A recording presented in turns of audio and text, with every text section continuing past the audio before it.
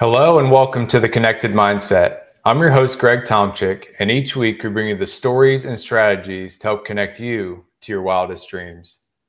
Today's episode is presented by Valor Cybersecurity. Are you concerned about what a cyber attack could do to your business or your brand? For a limited time, Valor Cybersecurity is offering a free assessment to help you address just that. By going to ismysitesafe.com, you can schedule your free assessment today. That's ismysitesafe.com. I'm extremely excited about today's guest. Adam Kasix is a transformation expert that's going to help us all connect to the mindsets that we can use to continue to transform and live a more authentic life on the path forward. So without further ado, let's dive in. Over the course of my life and career, I've discovered the power of consciously investing in mindset and personal development. It has been a true game changer for me in my personal and professional life, and I'm extremely excited that you decided to join us today to take one step forward in your own life.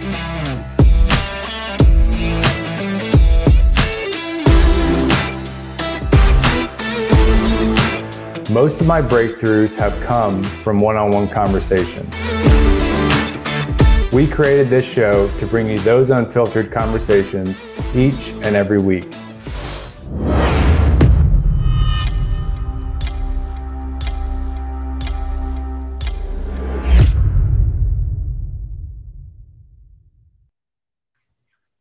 Adam, welcome to the show, brother. How we doing? So clean, man. I am doing phenomenal, Greg. How are you? Doing wonderful. Pleasure to have you on. Looking forward to diving in here. A lot of stuff to unpack, a lot of stuff to dive into. We had some conversations leading up to this, really related on a lot of different levels, but looking forward to, diving into some of those commonalities, some of the differences. Those are the things that really bring us together at the end of the day. One of the things I want to start us off with is this battle I think we're all going through, between the wolf and the warrior. Fear versus faith. We all kind of go through these ups and downs and get pulled different directions. Just want to kind of talk through, some of the opportunities, some of the experiences you've had, between those two kind of figures in our own lives and kind of how they, made a mark on you. Awesome. I'm ready to go. Excellent. Yeah. So let's talk a little bit about, your faith journey has been one, that's kind of, went through bobs and weaves. I think we've all kind of been there, and, we all kind of went through, like we talked about before the show, we're all recovering from, something. How has fear kind of showed up in your life, and how has faith helped you kind of push that fear, aside, as you've been able to persevere and, become the Adam you are today?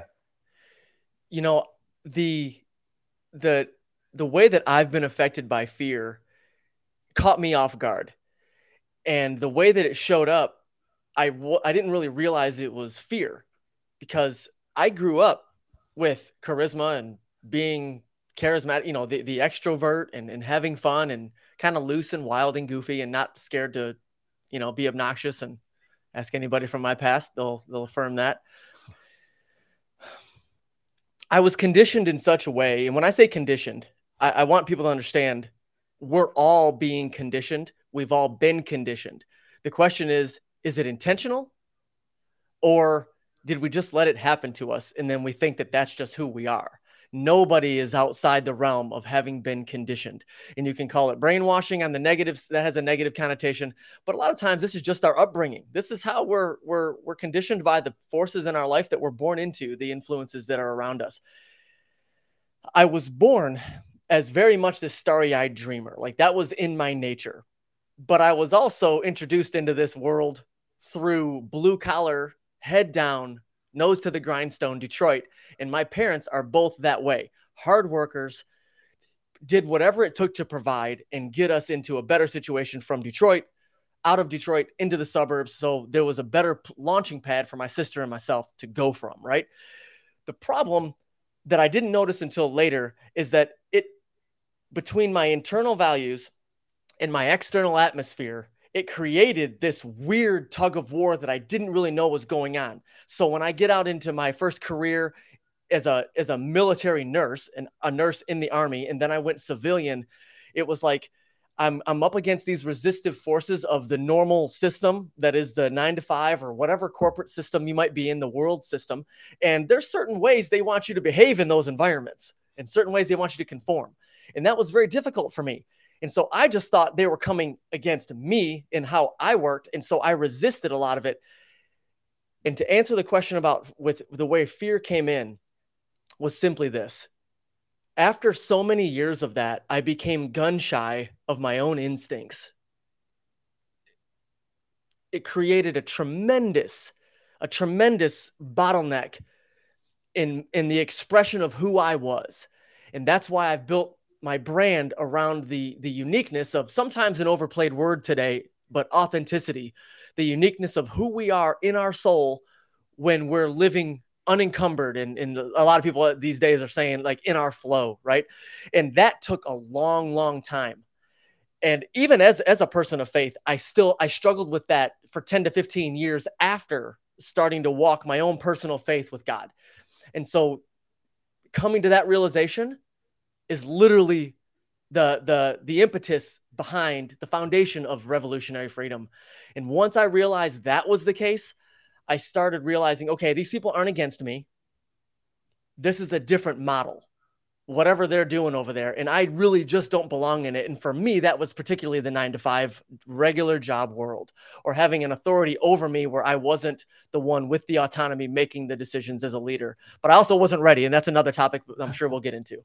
Heck yeah. No, I think, one of those commonalities, revolutionary freedom, I think that's letting those things, play out, that your subconscious and, your identity is telling you that you need to let loose in order to kind of get it out. I think that's where a lot of the world's depression comes from. We're just pushing all that down. And, obviously it comes back and hits us even harder, but, those identities that we want to see ourselves fulfill are not shown in our outside environment. So it's that tug of war you're talking about, where it's, your outside world's telling you to do one thing, but your inside world saying, that's not what I want to do, and they're constantly fighting each other. So it's how do we get out of that constant fight? And most of the time I see people around me, it's hard to win that fight without, some type of guiding light or guiding framework to be able to make those type of decisions. So I think that's key for the audience. Definitely key for me. But I think it all comes back to that identity word that, you used it. How important has identity been to you, as you went from military to trauma nurse? And we're going to dive into the Grant Cardone story here shortly, because I think that's pretty cool to dive into. Did I tell you about that? How do you know about that? It was in your email signature. Oh, it's in the signature as a bullet. Yeah. Okay. I mean, you name drop when you can, right? Without being too tacky. Yeah, definitely. No, I love it. But let's talk a little bit about identity, because I think your identity is transformed, and it's that transformational freedom that you're now helping people adopt through your 7 pillars, and we'll dive into those pillars. But how important has recognizing your identity and then kind of consciously evolving that identity been for you? Life and death. Sometimes I'm a hyperbolizer by nature. I like to add flavor to my stories. You can ask my wife. She'll correct the details in front of friends, but I like to add a little extra color. But with that, I'm not kidding. I'm not being in jest. I'm not being lighthearted, or definitely not lighthearted. It's a little heavy, but it was a life and death proposition for me. And there was a transformation, but the truth is what I really did was get back to who I was supposed to be. My intended design, as I like to think about it, the reason that I was created. And it's like the world, just in general, good people around us with good intentions or bad people with bad, it doesn't matter. It all mixes into the world to naturally try to beat that out of us. We've all heard that, when we're 6 years old, we're all artists and astronauts and professional athletes. But by the time we're 13, we're usually so scared we won't even talk to a girl at school for the boys in the room. It's like I had to get back to where I was because I started trying to be conformed and kind of like beat or shaped into this thing that the world wanted me to be. And that's what I mean. At first, I responded toxically because I fought back against the people in front of me, the managers, the supervisors in the army. And that caused a lot of heartache, things that I hopefully can help people avoid today with some of this message, right? Like that's the idea. But in order to get there, the very first step that we have to do is understand why we perceive things the way we do.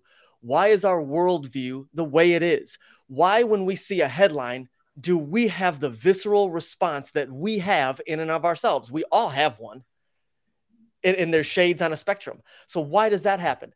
That's the stuff that we're made of. There's something inside that bothers us. There's something inside that we're passionate for. And most of the time that doesn't come out in our everyday life because we got to keep the books at work. We got to make sales calls. We got to do whatever we're doing. But to understand why we do that, and then I help people with their awareness around that topic to begin understanding this conditioning, because we have to find out the root of the issue before we can bring on a positive solution or a direction to go.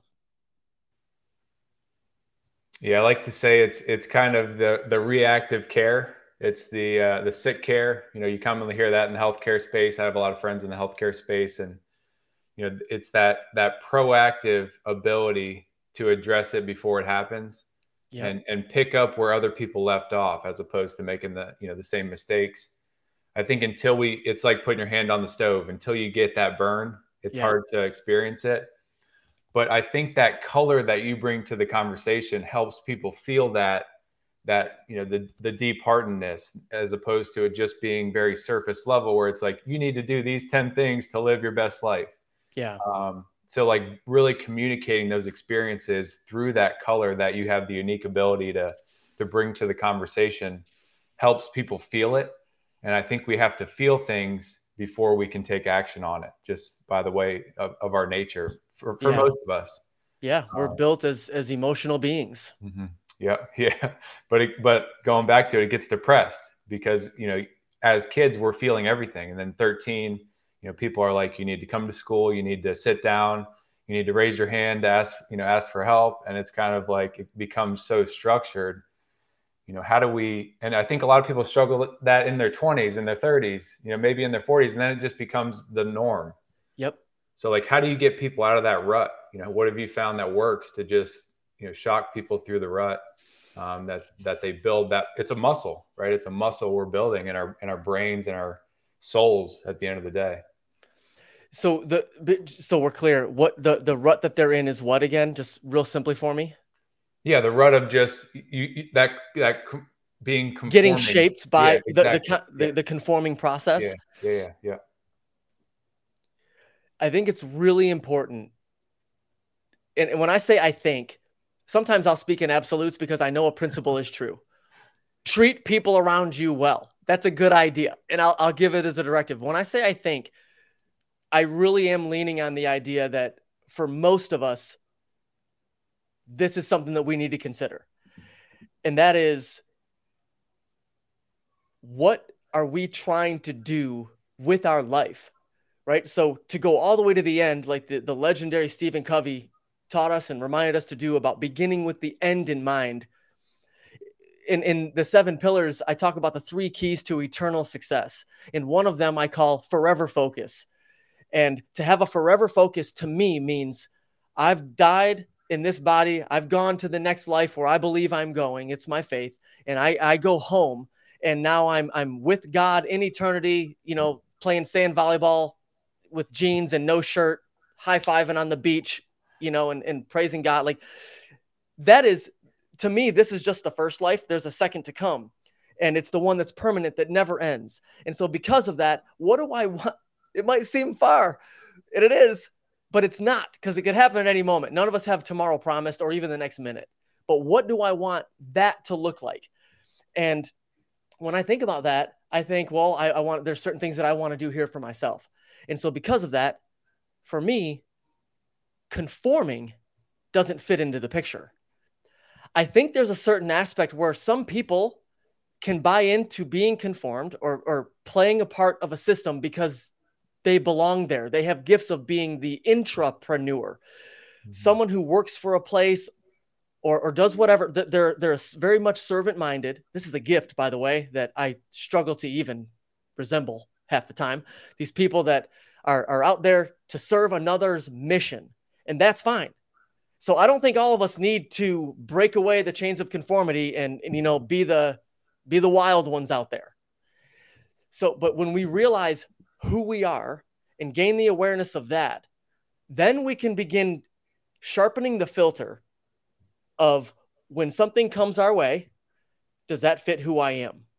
Like a couple years ago, for example, someone came to me with a really phenomenal, what appeared to be an opportunity in a startup, and it was in crypto. And I don't know what they're doing these days because I didn't stay. But my whole thing for months and months was I'm moving into my own realm. And for me to do something like that, it's real slim. I'd need the autonomy that you have as the founder and the owner. But that's going to take, and I don't expect you to have that from me right away, because that's going to take a tremendous amount of trust and us investing in each other for you to learn that I deserve that in this company. And so I almost painted a picture which was impossible for him to accept. And it kind of led that way. And he understood who I was at that moment. And I wasn't going to go into somewhere like I would never join the military again unless like an angel of the Lord visited me in the middle of the night with a ray of light shining down on my bed. You need to go back in the military, because that is not the structure that I belong in. It crushes my gifts. It's frustrating for the people who have to lead me, and nobody's really winning. And then everybody's attitude is worse. So, it has to really come down to like figuring out, what am I made of inside? Purely and honestly, not what am I made of that I could tolerate for a paycheck. Yeah. There's a lot of power there. How do you think people balance? And I think we've all kind of been through this, whether we recognize it or not, between serving others and doing that internal self-discovery. I know it's a balance, and I'm a big believer that when you serve others, most of the time you get that fulfillment. And I think Zig Ziglar said it, where it's like, he was always trying to do everything for himself, and he didn't get what he wanted until he was helping others get what they want. So how has that, balance kind of been a light bulb in your life on, I want to go serve everybody, but at the same time, that internal, bring out to the world on who Adam is and what he wants to bring to the world has to shine through as well. You ever been to a restaurant and the server said the right words and they smiled the right smile about my pleasure to serve you, but you could feel the energy was not congruent with their words? Yeah. You can't serve someone well as designed as you should be, especially from your gifts, unless you already are clear on who you are, because otherwise you're serving them through a facade. To me, it's as simple as that. Now, does that mean that I can't do a job as a server for a little while to provide for my family? No, it doesn't. But if you have a fake attitude in there, it still washes to the same, because we feel it on the other side. And that was a simple and clear example, but just to say, on a daily basis in work, my son has a successful lawn care business. He's had it for, I think he's going on 6 years, and he's 20, and he's got close to 100 clients. And a lot of these things that I've shown him about authenticity in your energy with your clients, to let them feel you. And it's your responsibility to maintain that good attitude. And you're not, when we are coming out of the natural design for who we're meant to be, we can't help but be enthusiastic there, because we are where we belong. We're being congruent with the intention of our soul. So in other words, in short, to the degree that you're not congruent in being authentic, expressing yourself out of your gifts, out of your glory, essentially, that's the degree that you're going to actually bring someone else a disservice to what you're giving them. And nobody wants that. I mean, we can talk about the social media fake sort of put on all day long and we don't need to. But that's like kind of an extreme negative example of it. Yeah. Yeah, that's why, when I got out of baseball, I was on, that discovery mission of who the heck is Greg outside of baseball. And, I tried to make things tangible in my own life and then talk to them about it with people around me that were either still in baseball or after it, who are still, 4 years out trying to figure out who they were. So we wrote the book Growing Into You for that social media aspect, because that was the easy button. It was find an influencer on social media or find somebody and just go, model after them. And then it's this empty jar of just chasing what they're doing without kind of bringing out, who you are at the end of the day. That has value. Emulation has value. And for a long time, I did that with my mentors because I was trying to figure that out too. I was raised, and then my work environment furthered the conditioning for me to be an employee. Straight up. Nothing inside my soul was created to be that way. And that caused a lot of friction. But with that being said, oh my gosh, I totally lost my train of thought.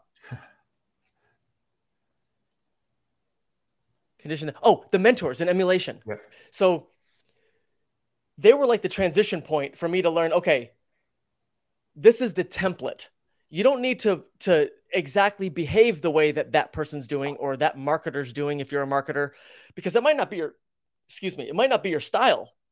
And there's a handful of people that I don't follow anymore, even though I appreciate their content and I'll use it for me, but it's not me. And like, for example, being aggressive, really aggressive in marketing, and I'm going to drive a line right through the center and I want to create all this polarization. I want you to hate me or I want you to love me. I'm not really interested in that. But I've been also mentored by people that are like that. So when you find what fits for you, it's good to emulate the template. Okay, here's the template. This person, they're kind to people. Well, I don't need to smile and shake their hand and hug and kiss the baby like he does. I'm going to be kind to them in my own way. I'm going to be gentle. It's that sort of way.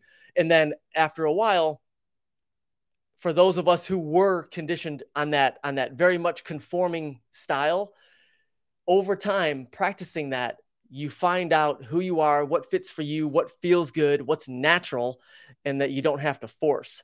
And that's a huge part of my coaching and my speaking is just the fact that I help people raise their awareness to themselves, because I think most of us lack it in a natural state. Yeah, we're numbing the feeling because that's what feels right, because it's a messy journey to let those feelings come through, as we all know. Well, right now, here's an example, and everybody's in their own computer or their own devices. Anybody watching or anybody will catch this later. Right now, I'm going to look at that person in their eyes. Who are you? What do you want most out of life? What do you want said when you're all done? Like, you could say legacy. We don't need to go that big. We don't need, some people think legacy like Rockefeller or McDonald's, Walmart. Like, it doesn't need to be like that. It's what do you want to leave behind? And if we're muddy on those answers, we just have some work to do. And that's also a hint, an inclination toward exactly why we're dealing with frustration, discontentment, and being incongruent with the life we're actually supposed to be living that would bring us all the fulfillment and peace we could ever imagine. Doesn't mean all the worries are gone and all the things are done, but man, you get strong, you get resilient. We can handle this. Okay. And that's the beginning of that path. Man, that's powerful, Adam. I love it. Let's talk a little bit about the 7 pillars. Let's give everybody tuning in just like a little bit of that journey that you take people on and give them a taste of the power there, of that transformational process that you've built out. This came out of a long, long journey. Once upon a time, in all realness, the journey began with a spark when I was 14 years old, witnessing my mom coming home from a job that she might not have hated the job, but I can assure you it wasn't necessarily where she belonged. And it was heavy on her. And we had a short conversation of Mom, if this sucks, if this is so bad, if you're unhappy, why don't you change it? I'm 14. The hair's flicking out of my face because I'm skateboarding with my friends, talking this nonsense about adult life. And she looks at me, and I just remember, man, one day you'll grow up, you'll see. And that was pretty much the answer. My mom and dad are pretty hardcore, raised on the streets of Detroit, man. Like they're scrappy. And she let me know that this is kind of the way it is. And I said, I'll never do something in my life that I hate or makes me unhappy. And it was like a voodoo curse, right? Because for the next 15, 20 years, that's all I did. And I laugh only because I was able to come out of it. I was able to figure some things out. And in that, again, some of the things about, I fell into IV drug abuse as a nurse, abusing pills, and that led into shooting up. And we're talking the morphines and all the things. And that led to divorce and the destruction of my family. My wife and I were married when we were 22 and 20. We were divorced before we were 30. And that led to the awakening of my life. We'll just put it that way, right? And down the road, I learned a whole bunch of things, found coaches and mentors that cared about me and helped me become who I was supposed to be. And then my wife and I, we ended up, same woman, we ended up getting remarried. I call her my 2-time wife. And from there was a second enlistment in the Army where I went to Afghanistan combat tour and came home and discovered at 33 years old what a panic attack was for the first time. And that happened in public. And it was really freaky. And so that was a long years-long journey of even getting a grasp what PTSD was. Because I didn't this was 2012 when that first one happened. Over time, a lot of coaches, a lot of therapy, a lot of reading. 7 pillars are born from, I reverse engineered my journey from 14 years old. And that's what the book is being constructed about. That's what these pillars are for. And if there's someone who is a faith-driven, family-oriented type of person who's struggling with that discontentment, the discontentment of not being where they want to be in life, they're driving home maybe in the dark, in the winter, or any other time, when you're like, is this all there is? It's that windshield time, looking at the traffic in the zone, you're zoned out. It's like, is this all there is? Is this it? Like, I was making $85,000 a year as a nurse, walking down the hallways on midnights, thinking to myself, that 55-year-old dude there that's overweight, gray hair, eating a yoo-hoo, or eating a honey bun in the middle of the night for lunch. Is that my life? Oh my God, I'd rather be dead. Lord, save me. Literally, those are the thoughts that were going through my mind. It doesn't need to be that dramatic for everybody, but I help that person end that discontentment. I help them squash that frustration, the deep-seated stuff, by getting in touch with their authenticity through their own awareness increase. And that's the premise of the 7 pillars. There's these different topics. There's a bunch of things inside of each of them, but it's all designed to help us. Pablo Picasso said, all creation, oh my gosh, I'm doing it on the spot now. So he said, creation is, first of all, there is no creation without first destruction. Every act of creation is first an act of destruction. That's what he said. And so we have to go through and unlearn a whole bunch of things before we even have a chance to build ourselves into who we really should be. And again, I don't think this needs to take a long time. I think this can happen in a matter of months, or it could take transformation, microevolution of ourselves growing. It should be a lifelong process. But getting to where we can fly on an everyday basis, full of the freedom and the vigor that we want to have. I mean, this is only I've only had 1 cup of coffee. That was at 6:30 this morning. This is only a half a cup now. This isn't caffeine or substances doing this too much. I do like my caffeine. But that's what the 7 pillars are all about. Yeah. It's all natural. And that comes from, I think, energy and awareness. But the question I continue to ask myself, and I have conversations around this all the time, is, do we need the disruption to realize the possibility? I'll tell you, man, people like me do. I wish it wasn't the case. it'd be beautiful if we didn't need our life rocked in a negative or detrimental way. But there's about half the population out there, if we're looking at personality temperaments. I've coached professionally on this, made a handful of money teaching temperament and how we're built as personality types.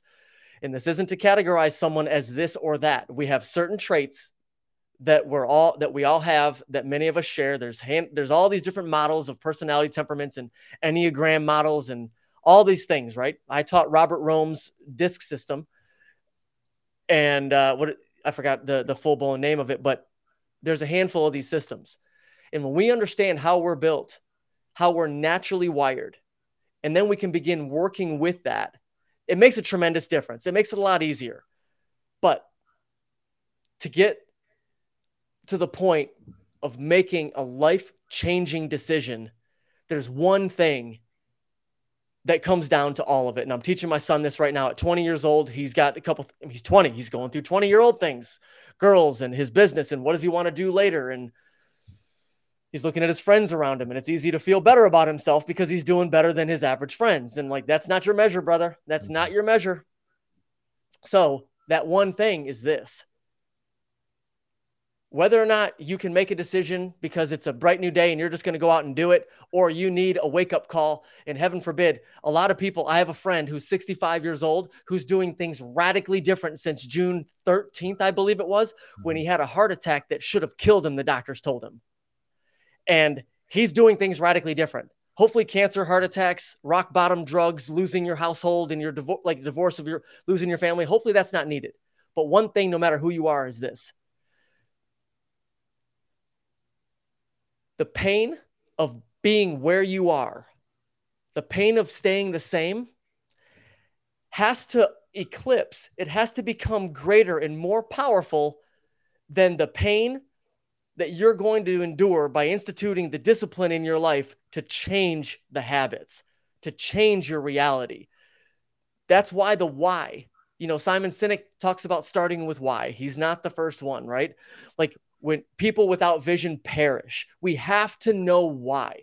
And when we do, we can do that. But we have to, either way, you're going to have pain. Ray Lewis used to talk about it giving motivational speeches, the former Baltimore Ravens linebacker. Love that dude. He talks about the pain of discipline or the pain of regret. And it's choose your pain. Because if you don't discipline yourself to make these changes for your own authenticity, to live the life that you know is deep down inside of you, begging you to live, the one that you want to live, if you don't do that, it is like virtually guaranteed that the older you get, the more racked with regret you will become until you're on your deathbed, if you have that opportunity to reflect, wishing that you would have done things true to yourself and not lived up to the expectations of other people. And that's straight from Bonnie Ware, the former hospice nurse of 25 years, who wrote the 5 Regrets of the Dying.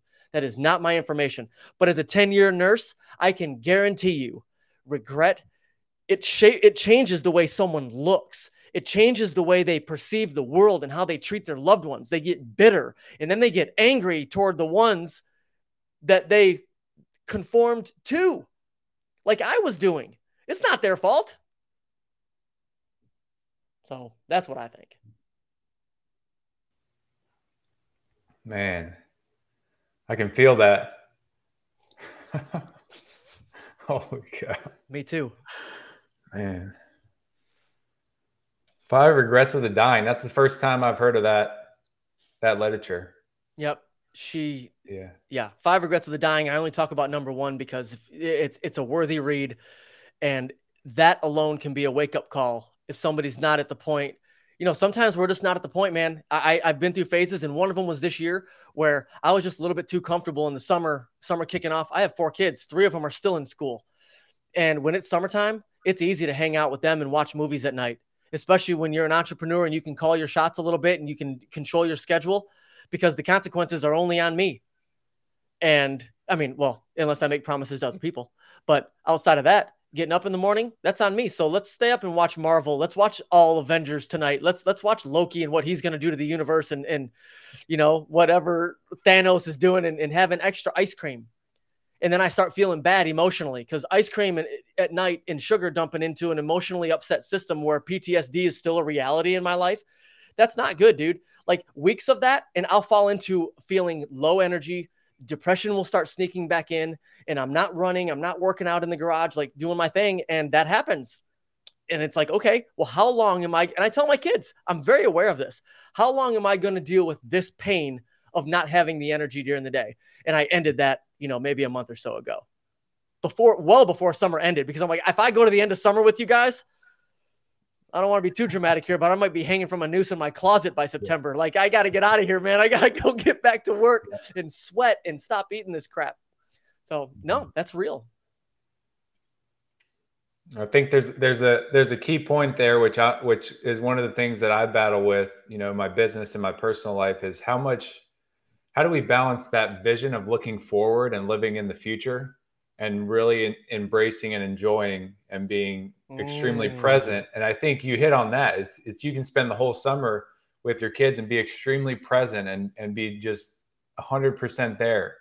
But you have to find that balance between what you want to, build in your business, build in your personal life, help your son look forward to that, the future him, so that he has that measuring stick, as opposed to just looking to, his friends or the people around him as, I want to be like that.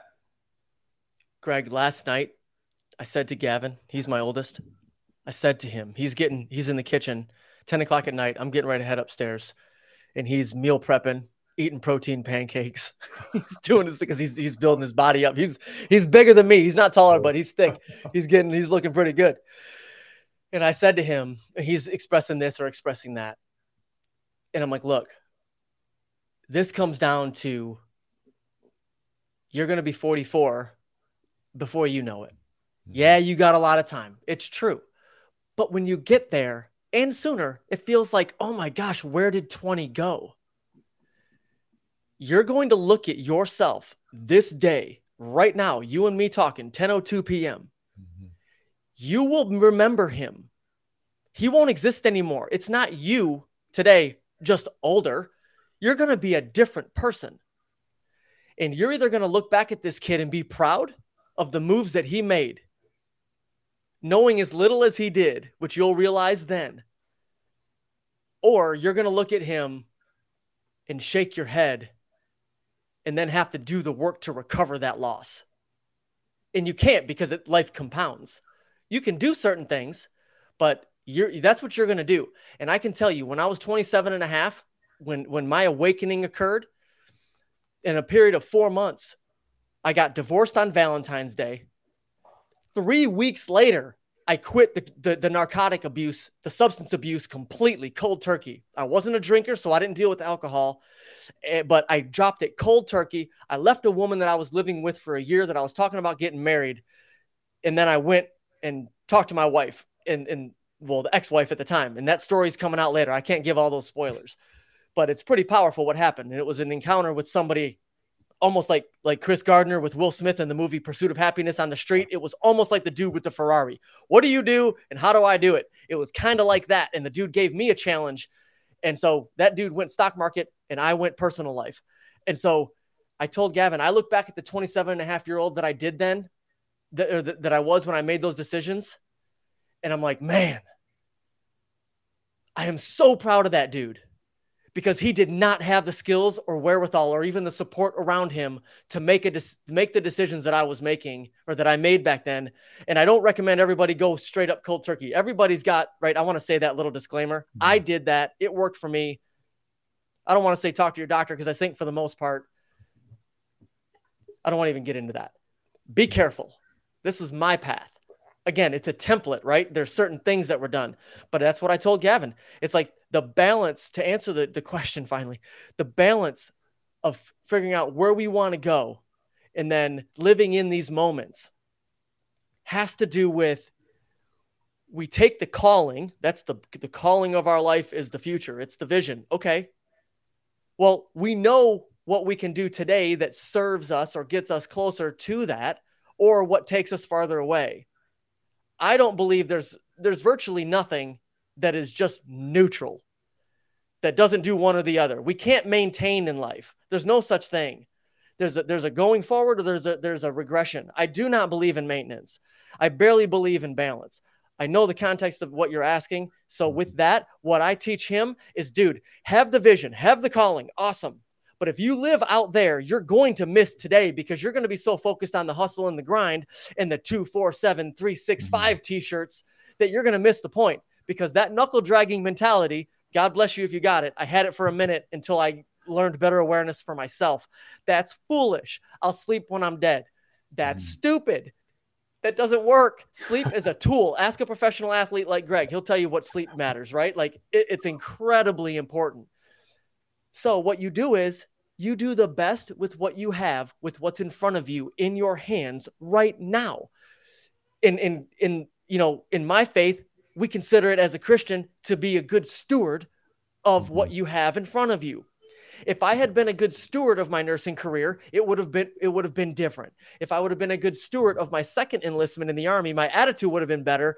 And who knows what would have been, I wasn't looking for a career there, but who knows what opportunities and connections could have arose for post-military life. But people didn't offer those connections or those relationships because I was kind of just an idiot about my attitude. I was a pouty little kid at 30 something years old in the Army at that point. It's about maximizing what's in front of you. And when you do that with enthusiasm, knowing that you can't do any better with what you have, it's like, watch how that evolves day after day, season after season. And it is almost magical. I know it's divine orchestration in my life, but it's like magic, the way it comes together. And oh my gosh, all of a sudden we've been doing this for some time. That story that I told you about me back then is what, 16 years old, 17 years old? But it lasted years, and then the journey, and then now the way my wife and I live our life. I told my mother-in-law this past week who visited, I said, it's not like I had a vision of my life that I wrote down over those years. When I was learning how to write out your perfect day or what you want, I would write it out. Our life is not perfect, but it's even better than what I imagined back then, because we have a lifestyle that we designed. And it's not because there's all these millions yet. It's not because there's all these millions of people of impact and influence yet. It's not because of that. It's because we are where we belong, simply by doing the best we can in ourselves, for each other, our household, and then professionally. You just maximize what you have. And when you do that, keep the burner stove, right? The 4-burner stove. The vision's on the back burner. It's not off the stove. It's warm. It's happening. The back burner gets a bad rap, man. The back burner's there, dude. Like Thanksgiving, that thing's popping. But the front burners, that's today. That's right now. And when you max that out, tomorrow will handle itself. Yeah, it's the simmer. You put certain things on simmer, and that really, like, I saw a picture of that where you're simmering on things in the future, and that's what gets it to fully cooked. And some of the things on the front burner are being boiled to, really or stirred consistently. Yeah, exactly. Yep. Constant attention, like us doing these shows. People have, the audience, somebody looking in. You're stirring your pot right now. I had a couple notes. I wasn't sure if we were going to get to them. Not a big deal. But like one of those things is like your competency. It's one of the big C's that I think are super important. This is the practical everyday life stuff. You have to be competent. And what better way than to tune into a live stream that talks to entrepreneurs and side hustlers and people wanting to make an impact and connectedness by sharpening your skills with people who are no better than you, who might have got an idea or two that you maybe haven't heard it in this kind of way. Like, that's it. That's called iron sharpening iron.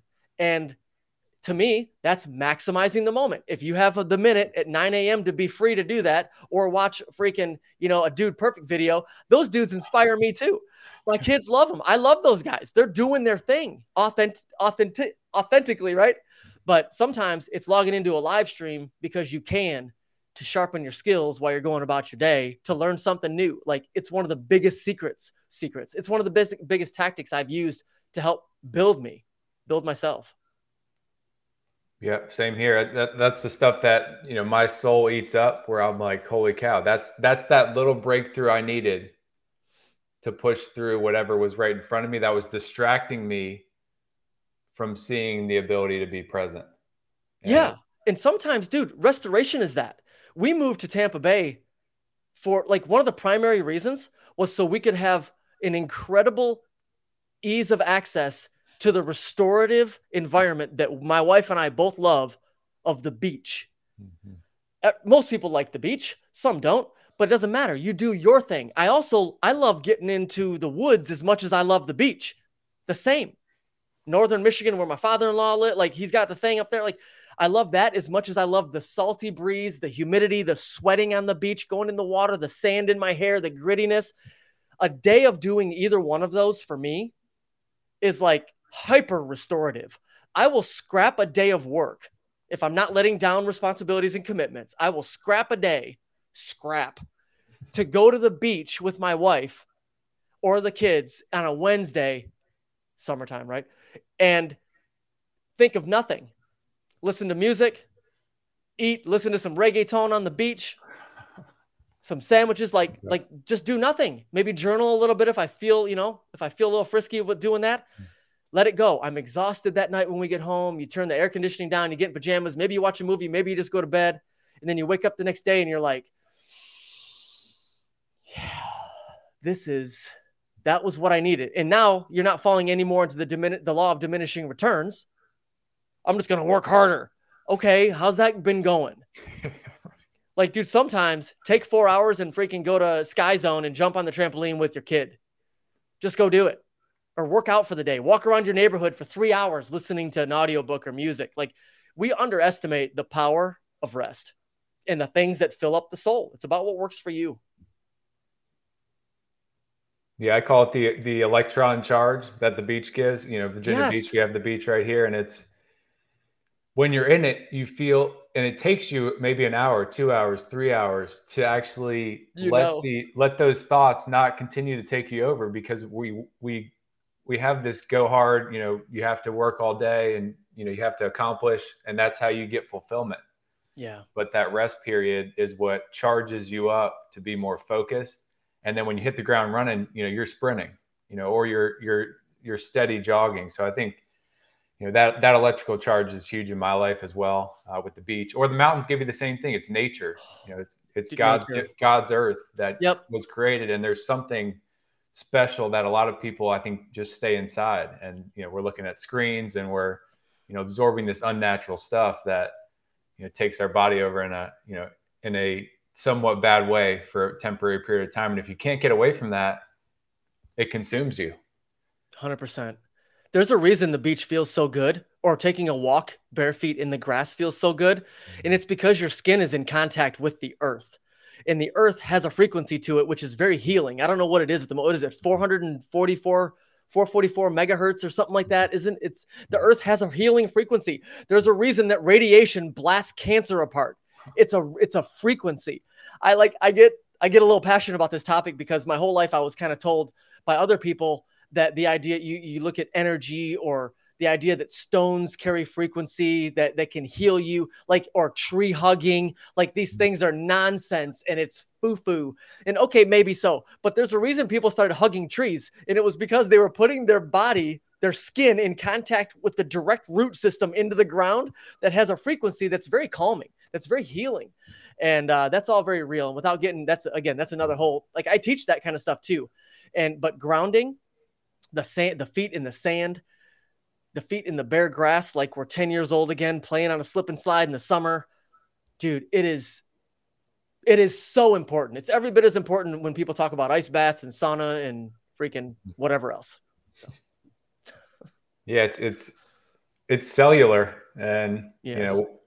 I suggest don't numb it. I've numbed it, through a baseball career, because they said that's not what you should do. Or an athlete said, oh, you just play, and then you can go out at night and drink all night, and then you wake up in the morning and do it. And that's a false thing to look up to. But when you see someone do it right, and sometimes it's you figuring out on your own, like you mentioned. I want to take a few minutes and speak directly to the audience on, Adam wants to convey this message to the world. It's kind of that question of, you can only leave so many things behind. What are those few lessons that you would depart on the audience to say, this is what Adam's learned up to this point that, you want to kind of depart on, everybody tuning in, to give them that clearer, more aware path forward? I'm not a preacher, but I can preach. One thing that I think is critically important, and I'd be remiss if I didn't say it, and people got to figure this out for themselves. I do not tell people what to believe. I will admit what I believe is the truth, or I'll say that in a private conversation if people want to know. But I was hurt a handful of times in succession over a period of 15 years and watching other people get hurt and damaged by the religious environment. I'm just going to leave it right there. That aside, one of the things of my life that I believe causes people more heartache than they understand is that when we have those experiences, the majority, from my experience of witnessing these things, the majority will experience some negative behavior from somebody in authoritative position related to religion or faith, church, and they will turn their back and almost shake their fist at God or the faith itself. And I would encourage someone that is a severe mistake to consider the severe error in basing your spirituality or your faith choices around something that people have done. Because remember, people go to the bathroom every day and everybody's got a dirty butt at some point during the day or two. Like, it's just people. We're gross. We're ugly. We got all sorts of stuff. We have inadequacies no matter how awesome we become. And we're just not the model. So number one, I would encourage people to see where they stand spiritually. Dig in. Me personally, I say consider what Jesus said when he said, if you seek, you will find. If you knock, the door will be answered. How long? I don't know. How long's worth it to you to figure out who you are and where you came from? How long is it to get that level of confidence to where you think about the death of your body and it shakes you none? You actually welcome it because of where your faith goes.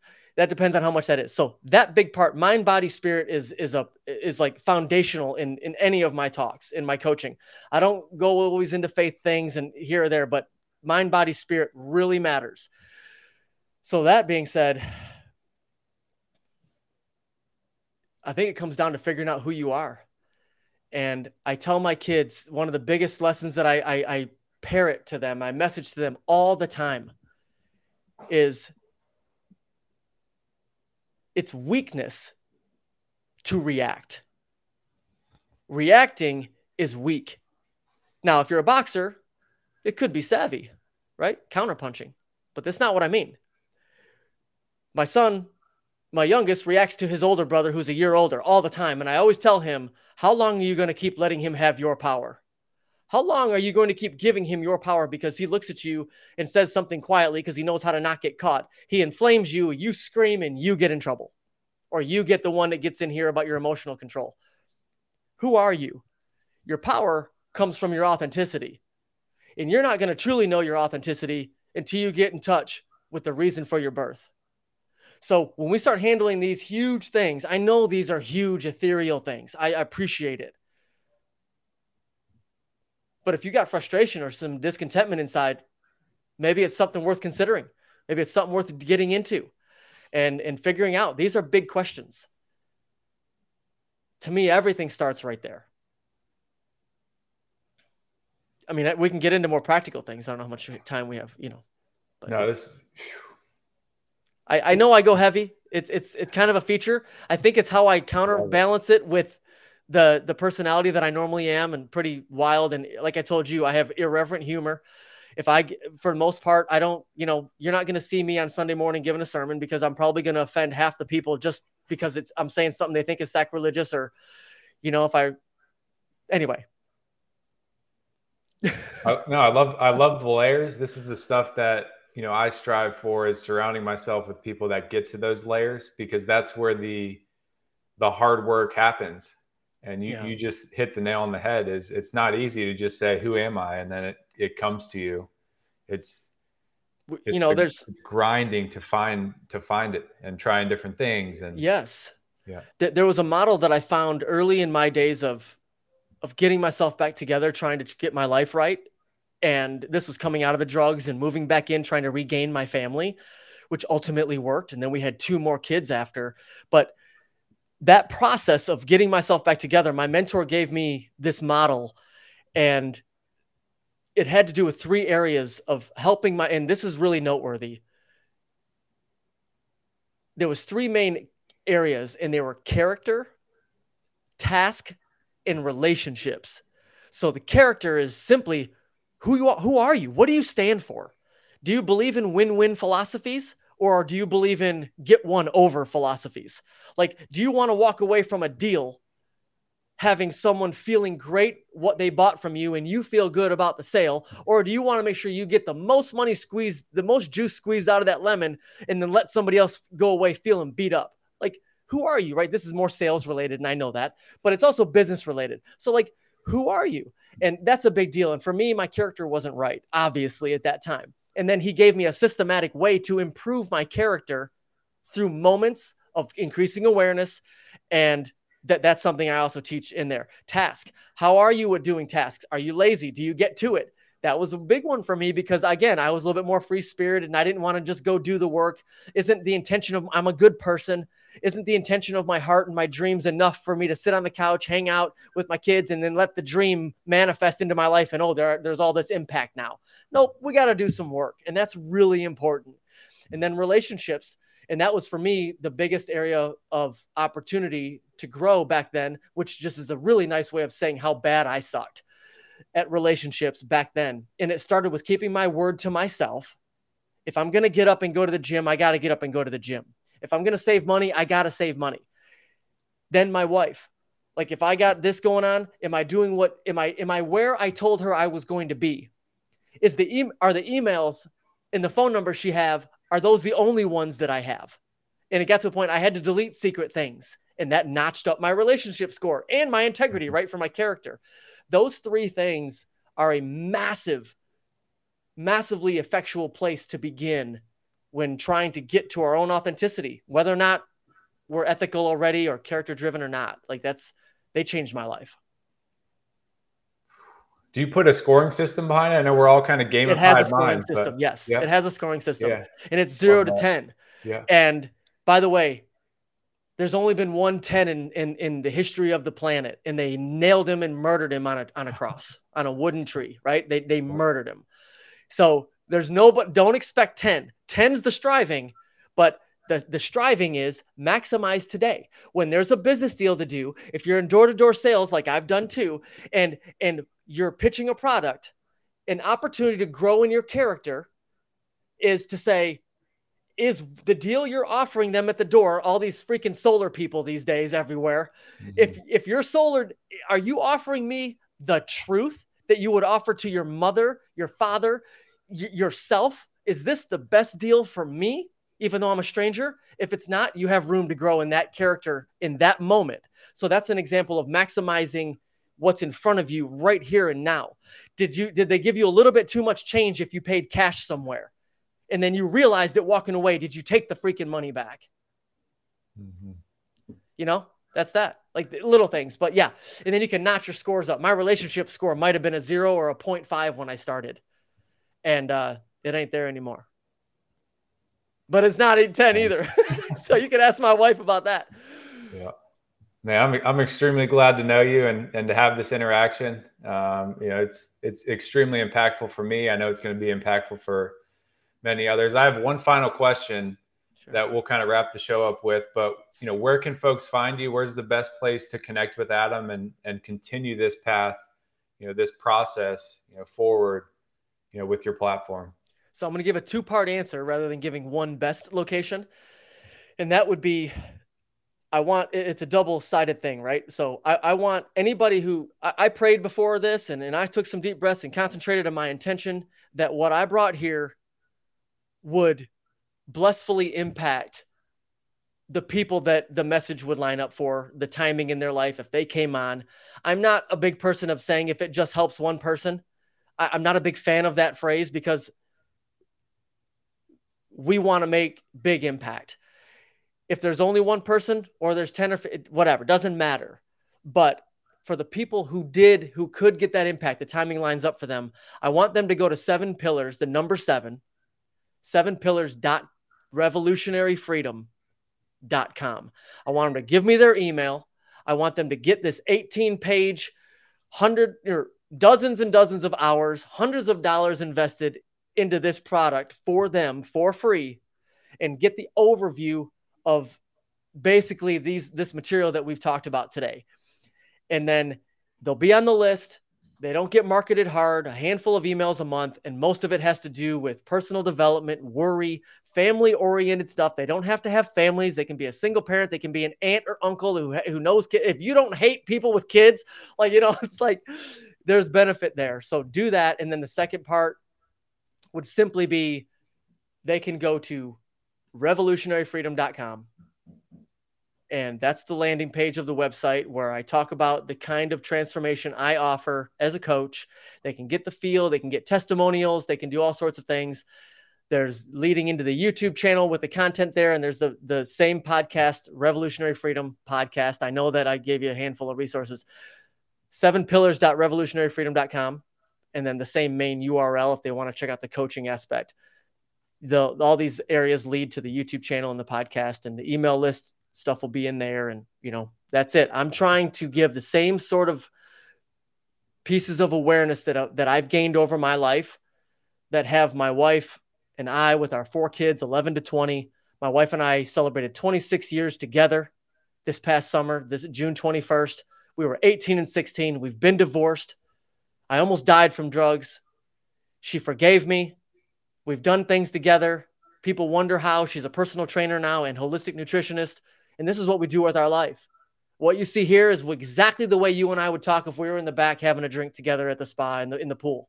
Okay. It's the same. So that's what I hope people feel.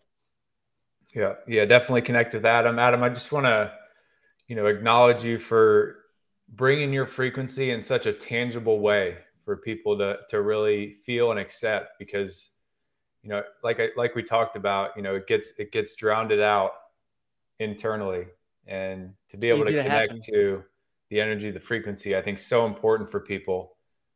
And until they feel that, it's hard to have that freedom, that revolution in your own life. So I just want to acknowledge you for that. One of the final questions we like to wrap the show up with is, and it's kind of a loaded question, but what does being connected mean to you in your life today? Being connected to me means that first and foremost, we understand 2 things. It's a 2-part thing. We understand. I'm trying to keep this brief for you, brother. The idea that you are enough is incomplete, because I believe we need to understand our own inadequacy without beating ourselves up. This is not an opportunity to make ourselves feel even worse. We're all dealing with insecurities. Yours truly, personally, as well. But when we know that we're inadequate in areas, we start getting a proper view of ourselves, which means we need others to fill in the gaps. If I was adequate in all these ways, I wouldn't need my wife. My Bible says that man was alone and it wasn't good. He needed a helper. Whether you believe that or not is irrelevant. Think about what I'm saying as a practical aspect and the pragmatism that plays in your life. I'm really good at a couple things. Most things I'm inadequate. I need you. Greg, you have a different offering than what I have. And I need you in my network to refer people to that don't quite fit my brand or my flavor. Maybe I'm a little bit too much for them or whatever it is. Maybe they were a baseball player. They're not going to connect to the nurse. That's one part. But the other part is our overwhelming superpowers that we were endowed with supernaturally at our birth. We all have gifts that no one else can replace. Inadequate on one side, completely necessary and needed to express our gifts on the other. When we learn that and put ourselves in a proper frame of mind, to me, that when you master that, I don't know if I'll ever master it in this body. I doubt it. I told my son last night, if you ever get annoyed, that's arrogance. I'm like, so whether or not we get there, I don't know, but I know that I'm needed and I know that I'm not enough. And so, but together we form a whole and we're unstoppable. We're unstoppable when that happens. There's no need to feel bad about any of it. And there's no need to overinflate our own view of ourselves either.